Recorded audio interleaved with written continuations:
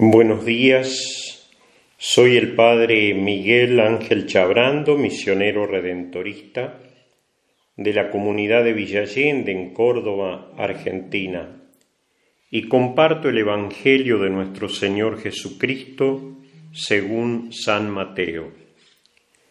Jesús dijo a sus discípulos: les aseguro que si la justicia de ustedes no es superior a la de los escribas y fariseos, no entrarán en el reino de los cielos.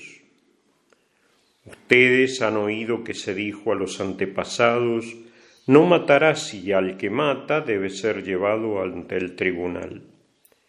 Pero yo les digo que todo aquel que se irrita contra su hermano merece ser condenado por un tribunal.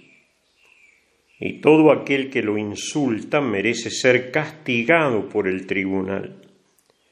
Y el que lo maldice merece el infierno. Por lo tanto, si al presentar tu ofrenda en el altar te acuerdas de que tu hermano tiene alguna queja contra ti, deja tu ofrenda ante el altar y ve a reconciliarte con tu hermano. Y sólo entonces vuelve a presentar tu ofrenda.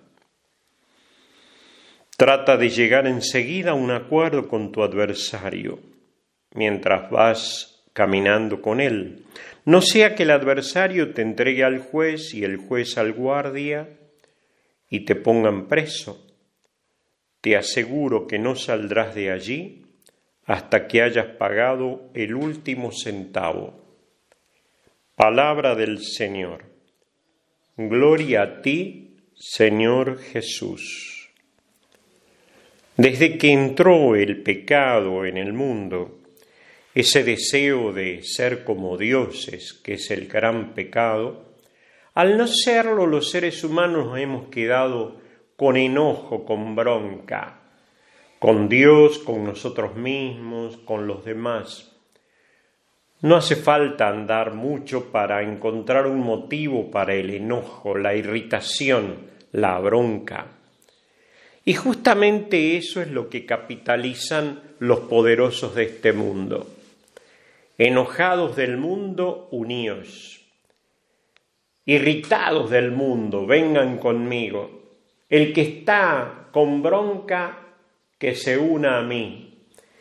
No va o no tiene futuro todo aquello que está fundado en el rencor, la bronca, los resentimientos, los enojos, la irritación.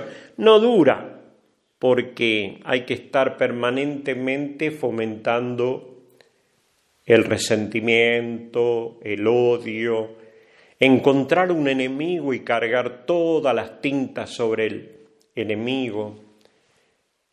Jesús, para un mundo nuevo, opta para su reino por la reconciliación, la amistad social, como llama el Papa Francisco, reconciliarnos, buscar la manera, dialogar, llegar a un acuerdo para poder vivir incluso nuestra vida religiosa, porque si no tenemos capacidad de diálogo, reconciliación y acuerdo con los demás, la familia, la comunidad, la sociedad, difícilmente llegaremos a la paz y a la productividad serena y gratificante, esa que nos permite ser a todos hermanos.